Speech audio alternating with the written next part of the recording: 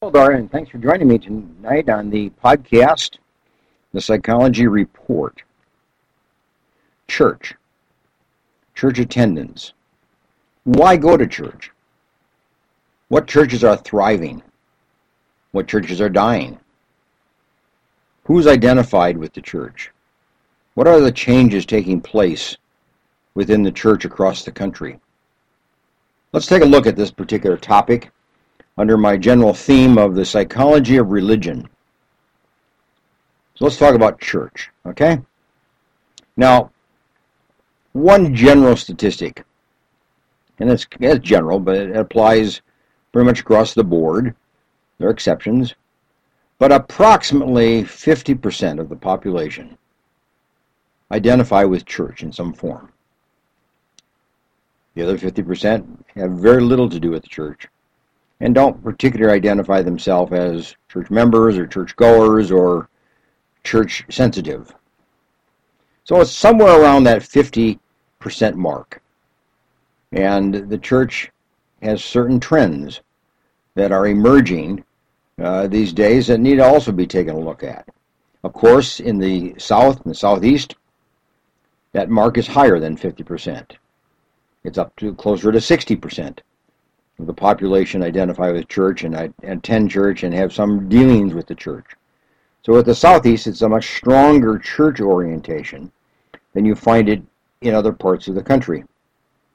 And you go to the Northeast, and you go to the far West, obviously the number drops below the 50% mark, closer to the 40% mark. So the range is between 40 and 60% with an average of around 50%. So that's kind of one trend. There's another trend.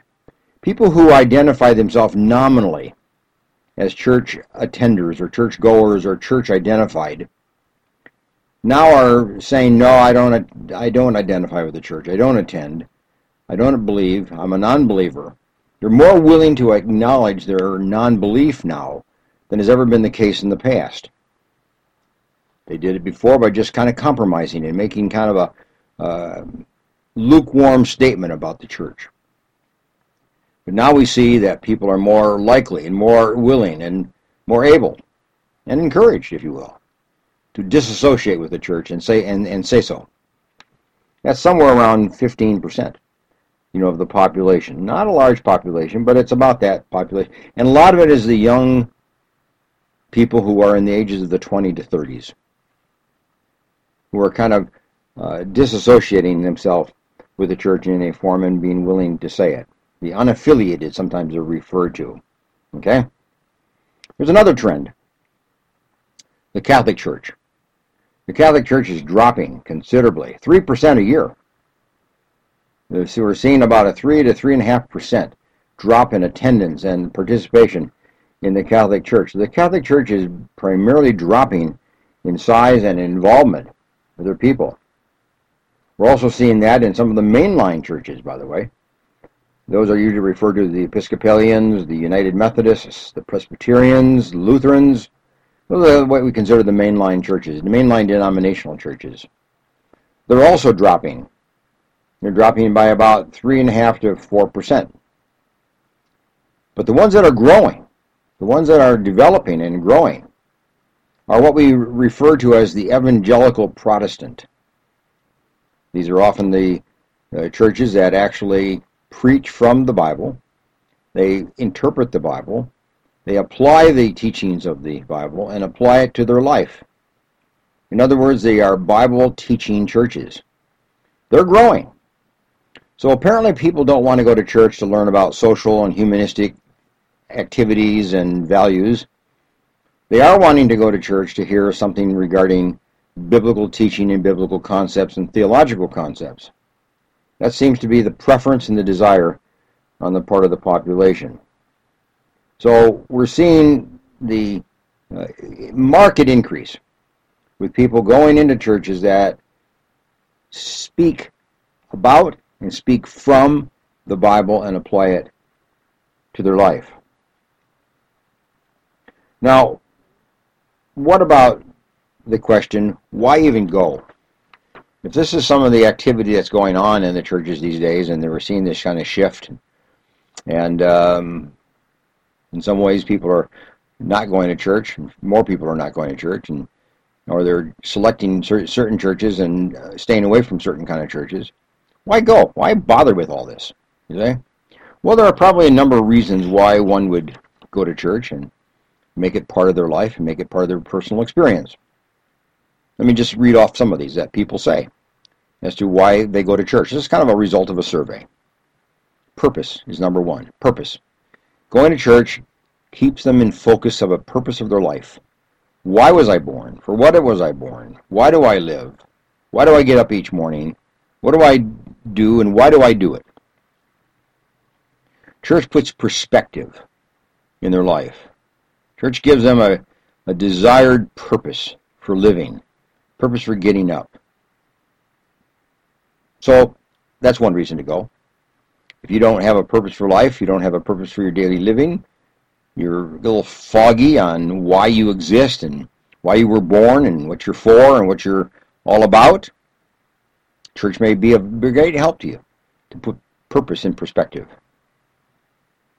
The second one, the answer is what we call the friendship factor. You know, going to church brings you in contact with people. And when you're in contact with people, you make friends. And when you make friends, you build your personal life. You enrich yourself. You enrich your mind. You enrich your social activities. You enrich your personal thinking. And you enrich your life throughout, whether it's your personal life, your family life, your work life, or whatever. You enrich it by having people a part of your life. And that's where you find people, where you find friendships, where you make friendships, is in the church. So it's a friendship factor. And we need friends in our life. We are made for friendship. And friendships, add to our cognitive ability. Friendships add to the quality of our life. Friendships add to the quality of our mental activity and our thinking, our intellectual power, if you will. So friendship is an extremely important factor in our life. One reason to go to church. Here's a third one. People say, because of my marriage and my family. In other words, going to church is good for the marriage. Going to church is good for the family life. It's good for my children. It's good for our relationship in the family. As a family, it's good for the relationship as a husband and wife, the spouse. We enrich each other. We do each other better. We're good for each other. We help each other. And church gives us that sense of family unity and marital unity, and enriches our married life, enriches our family life. We're a better family as a result of going to church. That's what people say. Here's another one that people say. It's a cognitive factor. In other words, they stretch their brain. They stretch their thinking. They stretch their analysis, their ability to analyze, their ability to make decisions, their ability to solve problems, their ability to enter into a thought world, an analytic world. In other words, church is a cognitive event. It makes you think. It makes you think logically. It makes you think emotionally. It makes you think broadly. It makes you think globally. Gets you out of your own little world and your own little community. And you think way beyond into a global world. So it's a cognitive strength. It's a cognitive ability that is generated through church attendance. We also know that from the survey that people feel that they have greater identity if they go to church. They are somebody. They're recognized as somebody. They're recognized as a person. They're given credence. They're given value. They see their own personal value.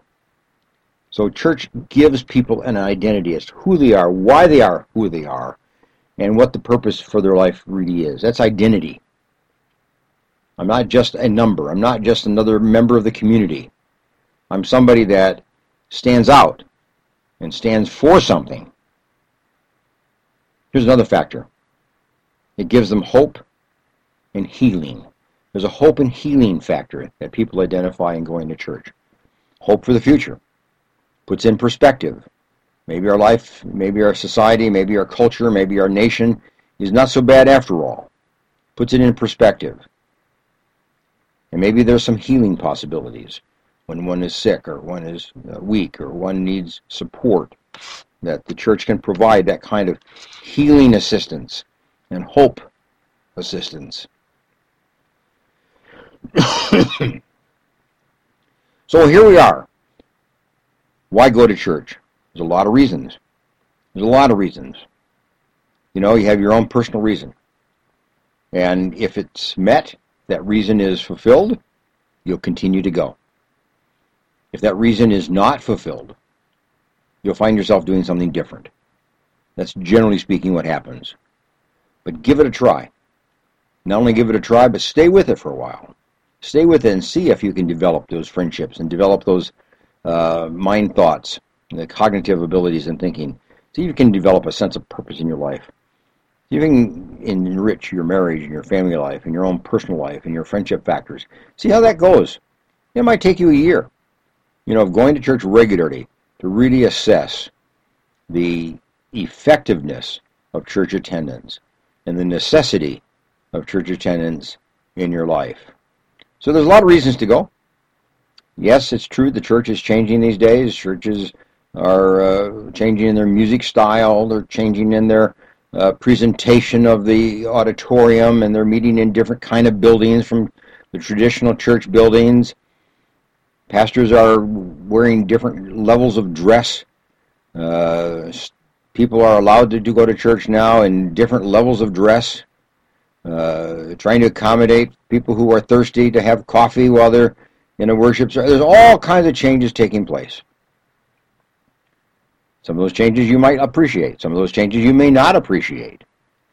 But what you can do is give it a try, give it a chance, and see how that works out, for you personally and for your family. So, thanks for joining me today.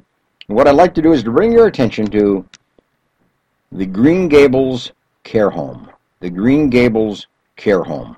Now, the reason I say this is that some of you may be in a situation where you have a family member or a friend who needs assisted living, needs some kind of a protective living situation, needs help in the daily living chores of life. Well, the Green Gables Care Home can be that person, can be that organization, can be that home for you. There are 7 homes around the Clovis and Fresno area, and well done by the owners of this particular care home. And if you have a need for a little assistance, whether it's for a short period of time or for the rest of the life of the individual, I would recommend you give a call, to the Green Gables Care Home. And here's the number that you can give them a call, okay? And see if this works out for you. 559-297-9438. 9438. And if you can give that number a call, they'll talk to you, tell you what they can do, and see if that's a kind of a match for you. See if the need that you have and the ability for them to meet your need is a satisfying situation or could be a satisfying situation for you. So I recommend it.